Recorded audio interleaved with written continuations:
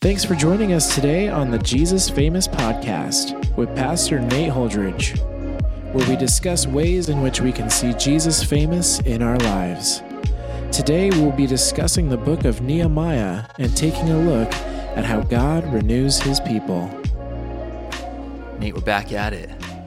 Don't call it a comeback or something like that, right? Somebody said that one time. You've been here for years? Been here for years, man. Start from the bottom, now we're here.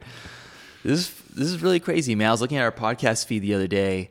The last episode we posted was October 2019. Wow. Before the world ended. Wow. Yeah. Isn't that crazy? It's like we just knew we got to drop the mic. Exactly. We do not want to be saying things during all this. Yeah, I don't want to go on record and say we knew something, but maybe we did. I don't know. We're like, we don't want to have to be punching above our weight class. Right. We'll just bow out of the internet conversation. Gracefully bow out. Yep. Exactly. Leave some room for other people. But man, I'm really thankful to be back in the studio with you. This is really fun. Yeah, me too, man. It's been just something the Lord's been putting on my heart to get back into this podcast for a few different reasons. As you know, I mean, the people listening to this right now probably aren't conscious of it because they can't hear these episodes yet. But at the time that we're sitting here recording, we've already recorded 5 other episodes. Right. And some of them are interviews with special people. Some of them are about special subjects that are helpful in the Christian life. And I just have felt God's presence as we've been conducting those conversations. And I think, for me, this is just a step of faith entering into basically wanting to help pastor people. Yeah. Because, we live in a time where, we're all busy, we're doing lots of different things, and we don't always have the time to come to a church gathering to get some of the things that we need. There's a lot of stuff out there on the interwebs. And so for me, this provides not just me, but men like you and other pastors on our staff an opportunity to help pastor our congregations. Even if somebody doesn't listen to every minute of every episode of the Jesus Famous Podcast, my hope and prayer is that we might be able to use this to help pastor people. But then also, I've just been thinking, I'd really like to platform some other people as well. We only have so many Sundays each year, 52 Sundays in a year. And as the primary Bible teacher, I'm going to occupy a lot of those spaces. And then there'll be a handful of other pastors who share the word in that context. But there are so many other beautiful secondary contexts in which people can share what the Lord's doing in their lives, share the word. And this, to me, is one of those settings. So there are just beautiful people in our church that I can't wait to have conversations with. There are incredible people in the Big C church out there that I know of that I can get onto the show and talk with, and hopefully that can be edifying. And I think for you and me, our heart is just to maybe have a little bit more fun with this podcast and just kind of, for those who would like to just kind of tune in and, if we can partner up next to you as you're cutting the grass or, washing the dishes or going on a morning walk or whatever. We're hopeful that this will be something that's, helpful to you, edifying to you, something that encourages you, maybe gives you a little perspective and makes you laugh from time to time, just to strengthen you in the Christian life. So, I'm excited about it. Yeah, me too. And it's kind of fun doing these weekly ones with you because we're going to be talking about Sunday messages and some different things we've been thinking about and going through on Sundays. And I mean, this episode right now is right after the Sunday when you just jumped into the book of Nehemiah. So it's really fun. Like today we get to talk about Nehemiah 1, which is a shorter chapter in the Nehemiah story, but it's packed with so much because not only are you looking at this prayer from Nehemiah, but you're looking at the character of Nehemiah. And when you hear him or listen or read him, you're like, man, there's some deep stuff going on in this guy's life. And so there's a lot to pull. And so today we're just going to talk about that prayer and that man a little bit. In the weeks to come, we'll talk about the different chapters kind of following and what God does through this book, which I'm super stoked about. So let's jump into this episode right now, Nate. Yesterday, you taught on Nehemiah 1, again, a short chapter, but primarily composed of a prayer and some news that Nehemiah got. And when I was thinking about it, I listened to you preach this 3 times, and each time there was something new that struck me about Nehemiah and his process and how he handled news. And one of the things that really struck me was this trust that he had in God. There was this intimacy that you could tell he had. Like, he knew who God was, and he almost kind of called back on who God used to be. It's like he kind of looked back into God's past a bit. He's like, hey, you've done this. You've said this. I'm believing this for the future. How do I kind of fit into the mix of this? And he asked God a lot of things, and there's like this confidence, this intimacy, this trust that I thought was really beautiful. And I was like, man, if I could have some of that in my prayer life, I feel like my prayer life would just go up and to the right, And I feel like over the years, there have been these moments of intimacy that have grown and taken shape between me and God. There's a lot of trust that I have with the Lord, and I think that he trusts me to some degree. But I was curious from you, thinking about Nehemiah's relationship with God, it definitely was developed.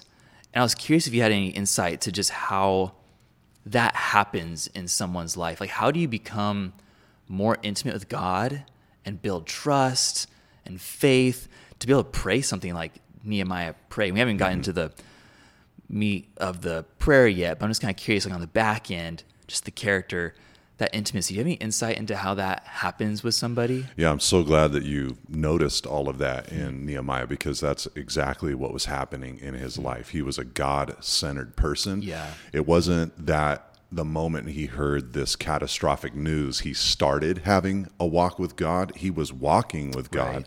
and that's what helped him process the news that he heard.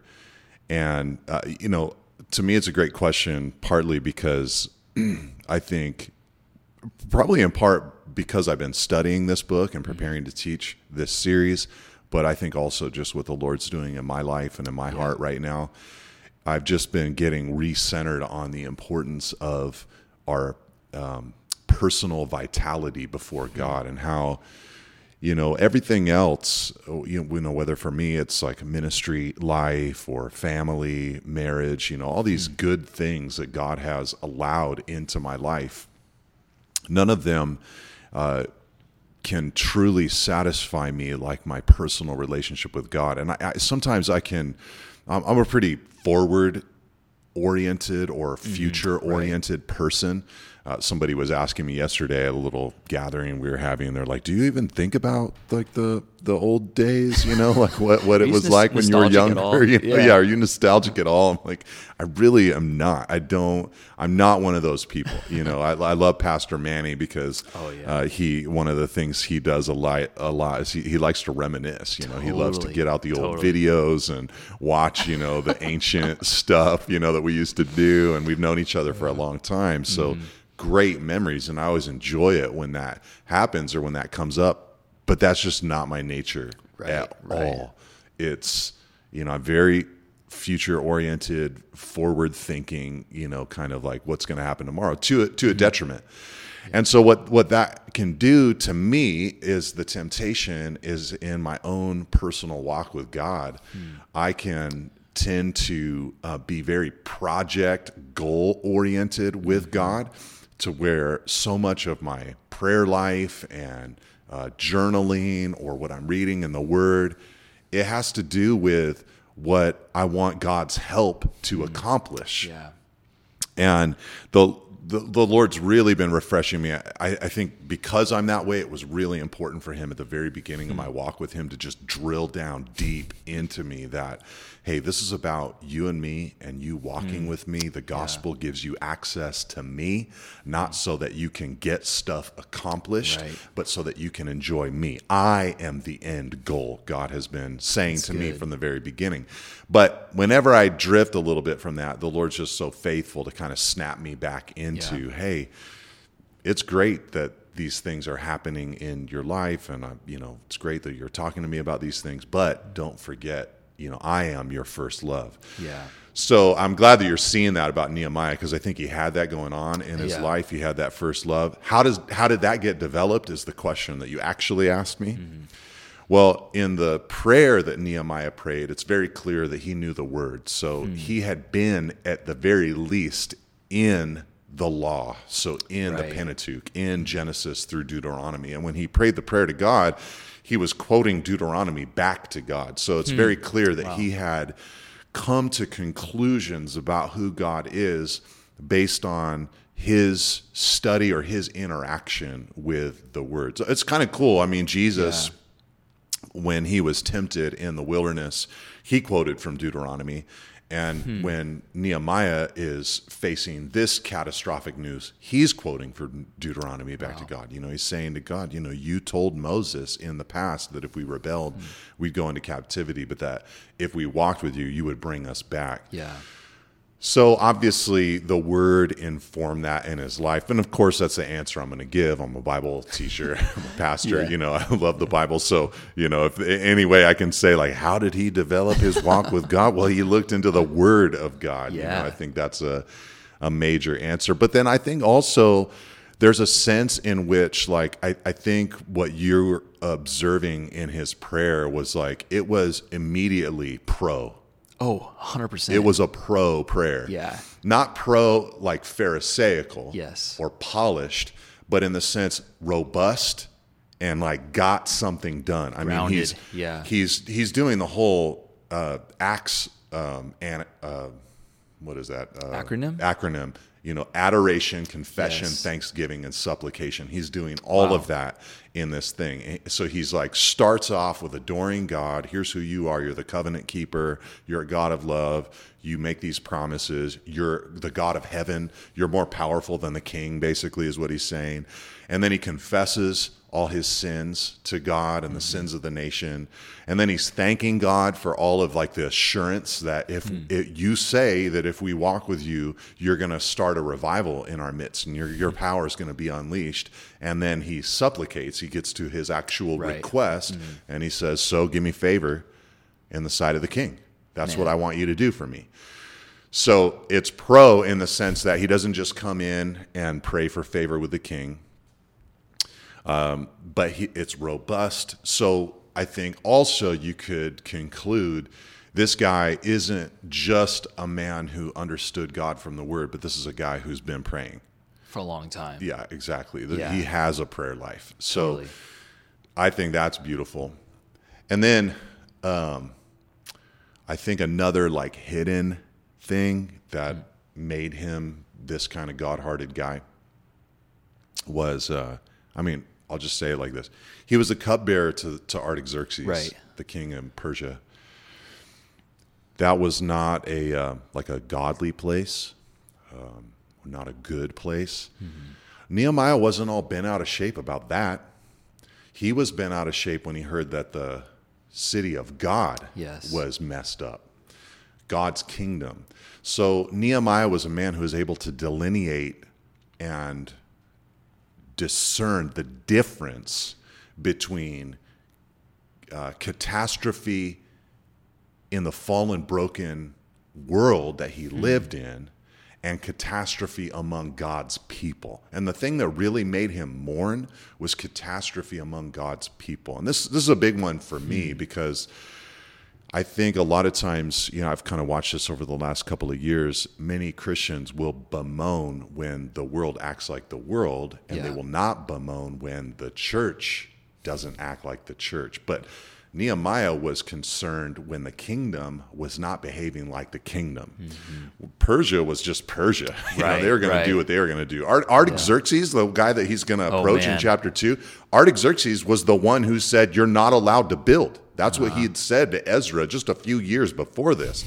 So Artaxerxes had issues. Nehemiah's not all messed up over that. Nehemiah's messed up over God's people aren't what they're supposed to be right now. And that is what grieved his heart. So he had gone through the process. It's not like he was praying, your kingdom come, your will be done on earth as it is in heaven. But that was the spirit that he had. Absolutely. And so it developed a kingdom mentality in his life. Had the right priorities and the right vision for the future and everything. Man, that's powerful. Bible reading, obviously knew God through scripture, knew God through prayer, and knew God's heart and the vision that God had for his people. That's big. there was something that was interesting to me about what you're talking about with renewal. You know, that's like the whole theme of the series, how God renews his people. And you mentioned, I was reading your notes, and you said, for God to renew us, we must see the need for renewal. But what I inserted in a little like parentheses, I said, we must want to see the need for renewal. Yeah, that's good. So God designs ways to share his burden with us, to show us what he sees. And, you know, I was just thinking about renewal, and I think that a lot of us want renewal. We want to be made new. We want to grow. We want to shed sin and addiction and all that. But the work of renewal can be hard. You know, it's like it's one thing like to say it, but to really want it and to take actions into renewal is pretty difficult from time to time.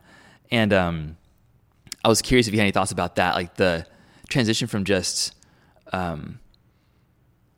having to see that there is a need for renewal and wanting it. Like, is it just like from knowing God that you begin to want renewal in your life? Do you know what I mean? I don't totally know what you mean, but let me take a stab at this. I'm curious what you thought. I do have a thought about this, because one of the things I do when I'm teaching a book of the Bible is I just spend time reading the whole thing. Right. Devotionally. Because I want to see the whole picture. Mm-hmm. You know, I'm not just sitting there going, okay, the second Sunday of January came around, I should get into Nehemiah 1. Right. And I have no idea what's going to happen in Nehemiah 2, 3, 4, 5, 6, 7, 8, 9, 10, 11, 12, 13. It's not really until chapter 12 that they have this joy that's insane. It's like stadium roar level joy. The surrounding peoples can hear the joy that's coming out of Jerusalem. And it's not just because they got the walls rebuilt. That took them 52 days. Right. But after that, they had an interaction with God's word that they'd buried for a long time. Ezra gets out, he's teaching them, the scribes are teaching them, they're interacting with the Bible. And even then, it's not really exciting feeling yet. The leaders have to announce to everybody, hey, the joy of the Lord is your strength. Like, don't mourn too hard over the fact that this gap exists. They thought the gap was just the walls broken and the gates burned with fire. But when they started really getting into the law, they realized we have not been keeping the covenant of God for a long time. And it really broke them. So it wasn't until they reestablished, they started walking with God.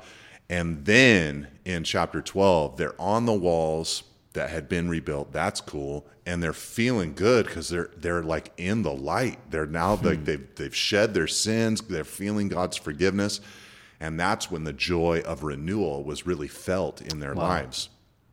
And as I've been thinking about that, I've just been kind of contemplating the reality that the process of renewal is brutal. Yeah. It's not That's what I was getting, just this easy, joyful, beautiful thing. And a lot of times as believers, here's the mistake we make. We think renewal, we settle for cheap imitations of renewal. Totally. So we think renewal is, dang, God just spoke to me during that sermon, or God just spoke to me in the Word, and he showed me what I need to do. I've seen the gap. The walls are broken down. The gates are burned with fire. Oh, that feels so good. I feel renewed. No, you're not renewed. Right. That's not renewal. That's the beginning stages of renewal. Yeah, it's still good. But the work that they had to go through, the experience that God took them through, the opposition and hostility that they had to face, the doubts and the fears and the insecurities that they had to plow through, all of that was part of the process of getting to the point of renewal. So to me, that's just really important, because that end is so worth it. And the journey is beautiful too. I mean, like, they were experiencing God all 52 days of the rebuilding project. Yeah. They were experiencing God as they're getting decimated by their own sin as they read the word. they're experiencing God through this whole thing. So it's just like Tommy Cota said a couple of weeks ago, it might be hard, but it's better. Yeah. You know, that is the experience that they're going to have. But the renewal doesn't really come till the end of the book. And then once the renewal is gained, it's something that you've got to fight for to continually live in. Because in chapter 13, they have a relapse. And Nehemiah has to come back and pull some hairs out of beards and slap some people around to try to get them going again into the renewal that God has for them. So when I say that God renews his people, I'm not just envisioning something light. I'm envisioning a process that's deep, that there's blood, sweat, tears, work, effort, emotions. You know, it's at times not fun, but it's better. That's such a great way of saying it. And that's exactly what I was trying to ask is like, it is hard. Renewal is hard. It's deep work, you know, but it's worth it. Yeah. On the other side of it, it's good. But even through it, God's faithful. He's with us. One of the things you mentioned was about being a community that is confessional. I think you said actually a confessional community. I mean, everybody has a different relationship with confession, you know, based on your religious upbringing and all of that and the shame and whatever it might be. But in Scripture, I mean, confession is essential for renewal. You got to get that sin out into the light. Got to let God do that deep work. Chesley and I, my wife and I, actually this past year, we just started on Sunday nights. We do a prayer night together. And I'm embarrassed to say it took us a few years to actually get into a rhythm like that. But we now do it every single Sunday. We did it last night. We just sit on the couch. We look at each other. We confess some stuff from the week before, and we pray together. And it's pretty unglamorous. Like there's nothing really romantic about it or anything, but it is powerful. The things that God's done in my heart and her heart, the way that we're being unified and really renewed in a lot of ways. I had no idea.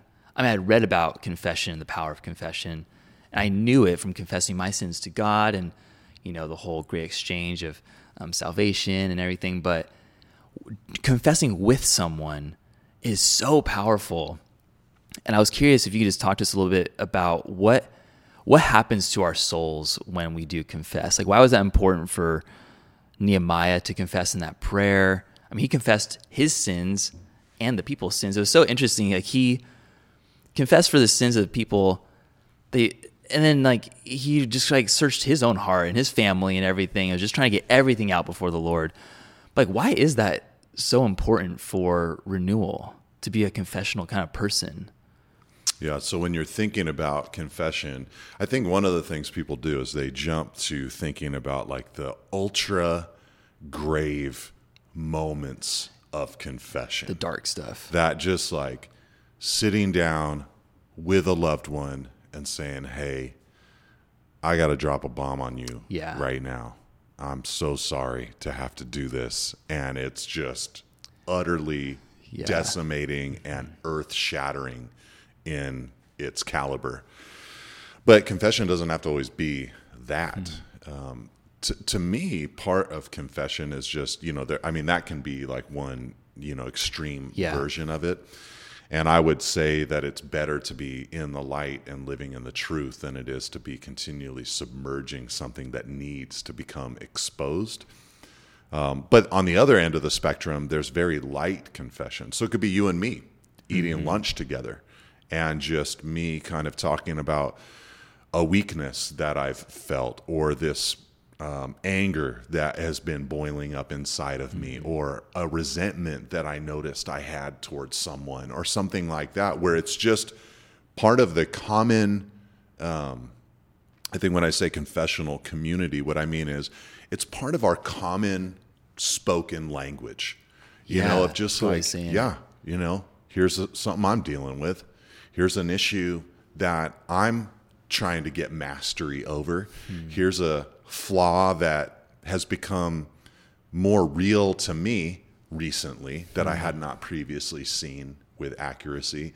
So that might be the other end of the spectrum. And then there's everything in between, the like actual apologizing and saying to someone that you have hurt, hey, I need to talk to you about something that I've done, that kind of confession, talking to the people in your sphere, your life group or your discipleship group and saying, hey, there's some things I need to reveal to you guys that, I just don't want to be about anymore. If you could be praying for me, I want to get over this. And then the confession to God, bringing yourself to the Lord personally and privately. So I think those are some of the things that we need to be thinking about when we think about confession. But the why of it, that's what you asked. It says in James 5:16, therefore confess your sins to one another and pray for one another that you may be healed. Yeah.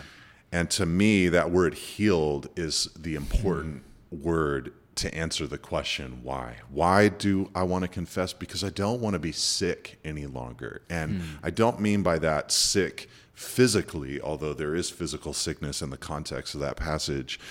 It's that I want to be, I don't want to be sick spiritually. I don't want to be less than I have to be. I'm new in Christ. Yes. I'm a new creature in Christ Jesus. And that new nature is not sick. That new nature is dead to sin and alive to God. But when I'm persisting in the flesh, I'm inviting a sickness into my life. And so I want to live in the healing or the health that Christ has given to me through his, blood, death, burial, and resurrection and ascension. And so I think why confess? So that we can be healed. Wow. That's huge, man. I think about, I read this book this past year, God's Chosen Fast. I think it's Arthur Willis. Yeah. And I just love this quote he said. He said that you can be saved, but not delivered. Yeah. The idea that you can, place your faith in Jesus, that whole transformation happens. You're now saved by the blood of Jesus.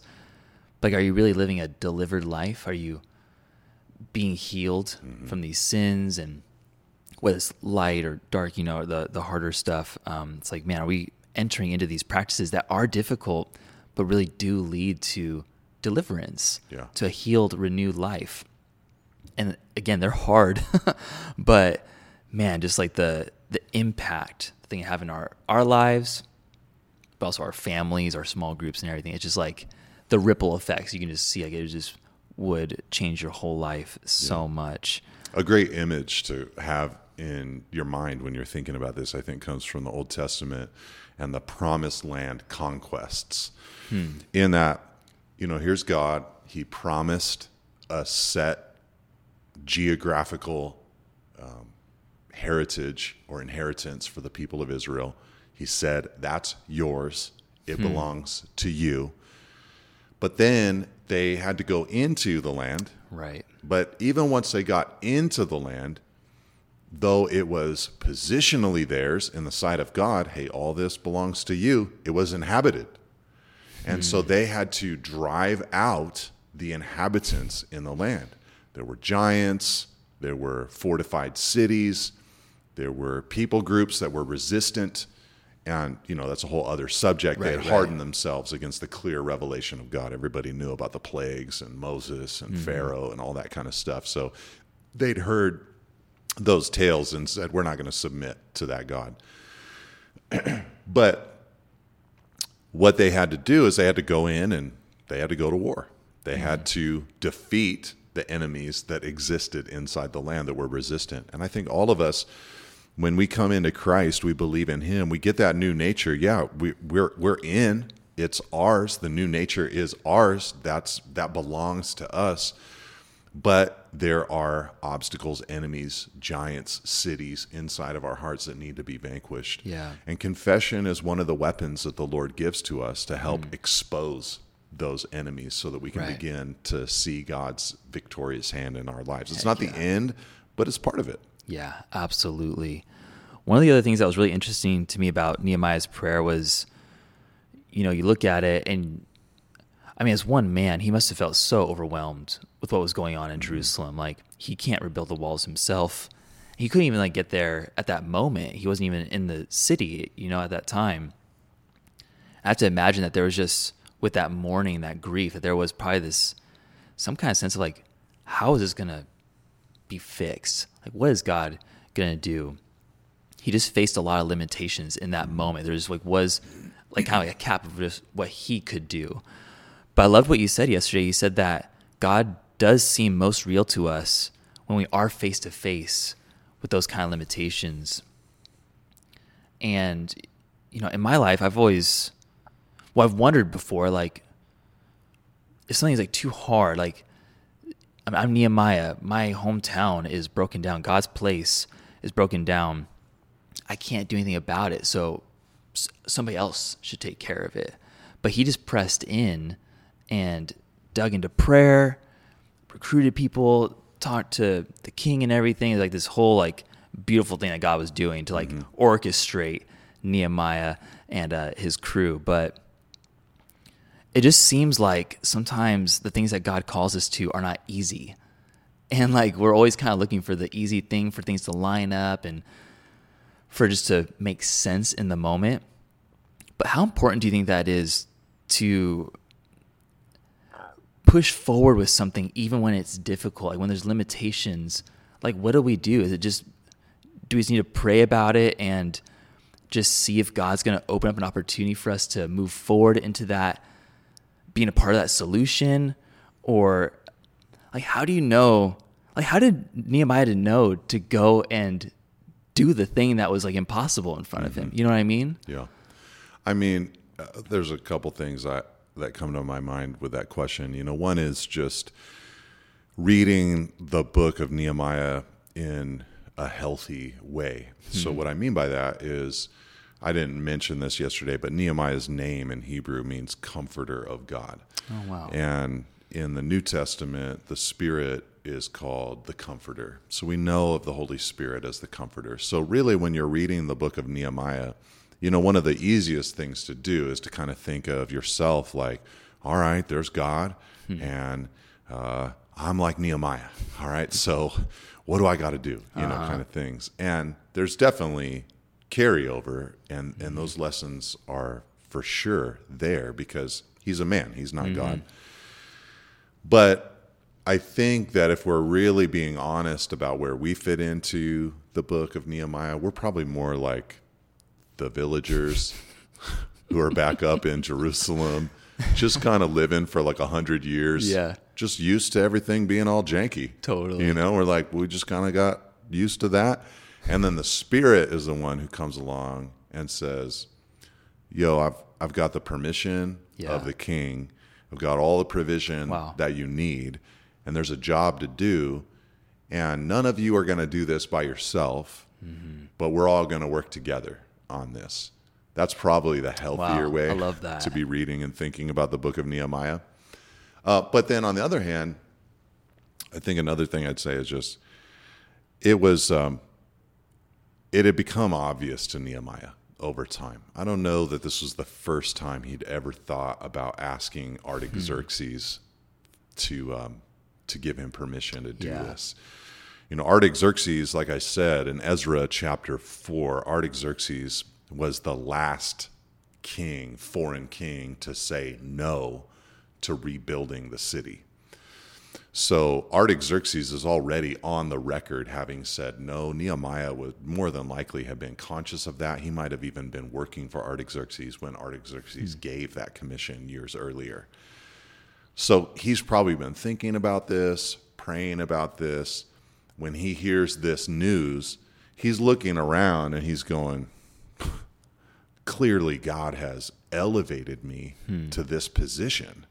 Nobody else has the kind of access, as far as the Hebrew people are concerned, to this foreign king like I do.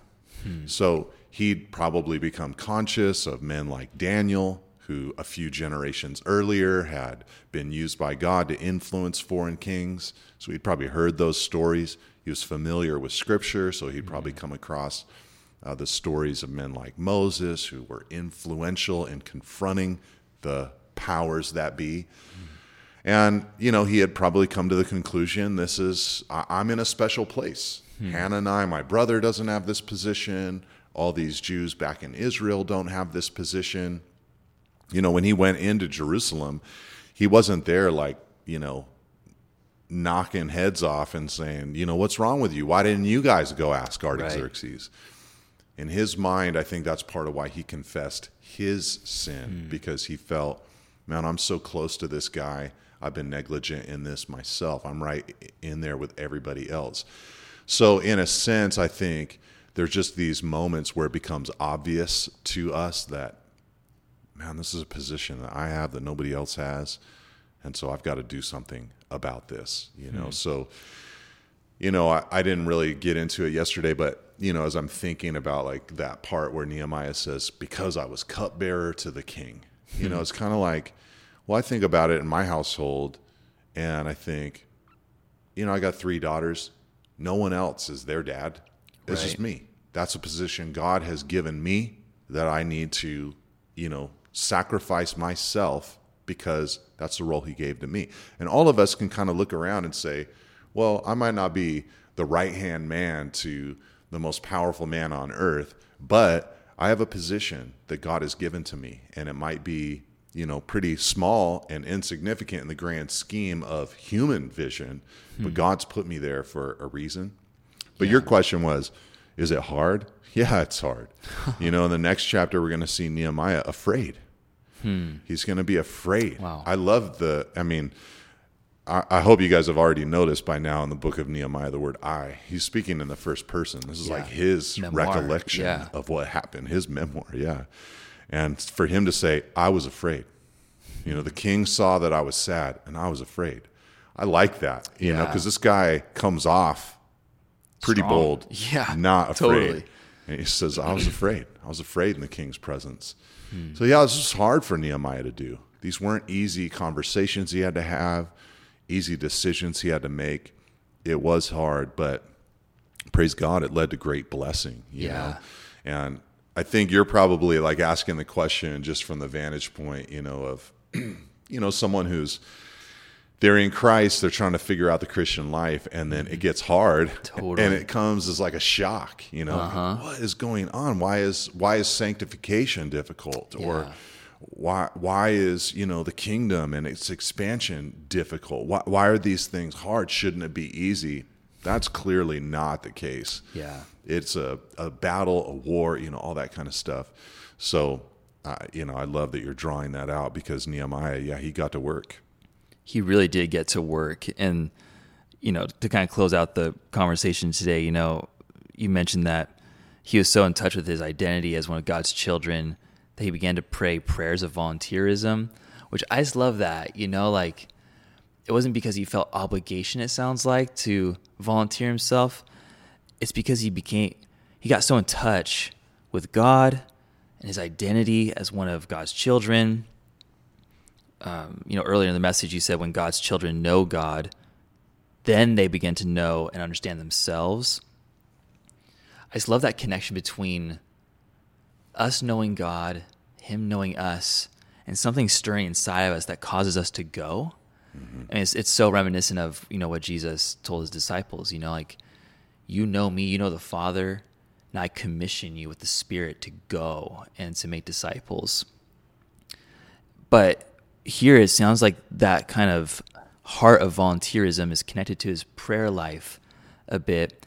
And I know that you wouldn't say that this is like the end goal of the prayer life, you know, is to get to the point where you then start just being a volunteer or just going. But do you feel like our prayer lives are lacking a bit if that's not a part of our prayer life, that desire to want to go? And if so, how do you kind of cultivate that kind of heart to be someone who wants to go?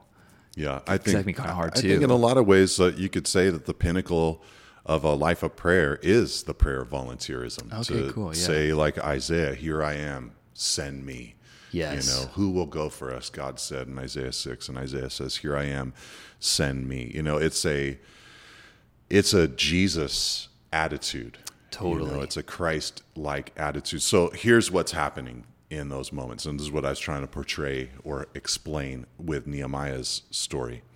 He's interacting with God, the triune God, the triune God is a God who goes to rescue. He's a God who lays down himself to rescue. So he's interacting with God. God will not be changed by Nehemiah. God is not going to be altered, affected, influenced. He's unchangeable. But Nehemiah, since he's really, truly praying and opening himself up to God, he is bound to be changed through his interaction with God. So at the end of his prayer, he comes out of his prayer more like the God that he's been praying to. Yeah. God goes. Nehemiah's like, I want to go.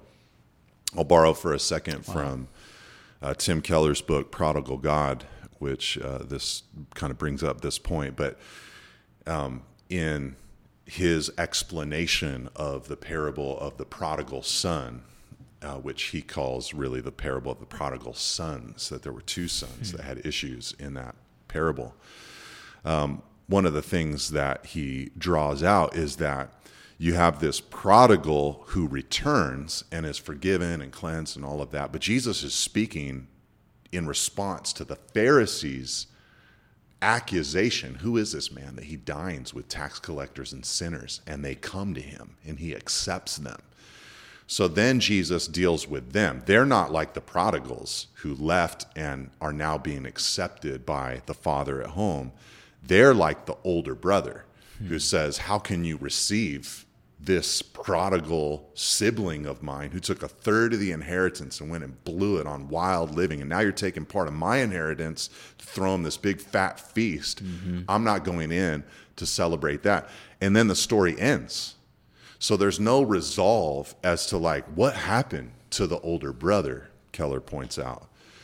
And one of the things that he draws out is that, you know, at the very beginning of the book, you know, the Bible, in Genesis, what did Cain say about Abel? He said, am I my brother's keeper?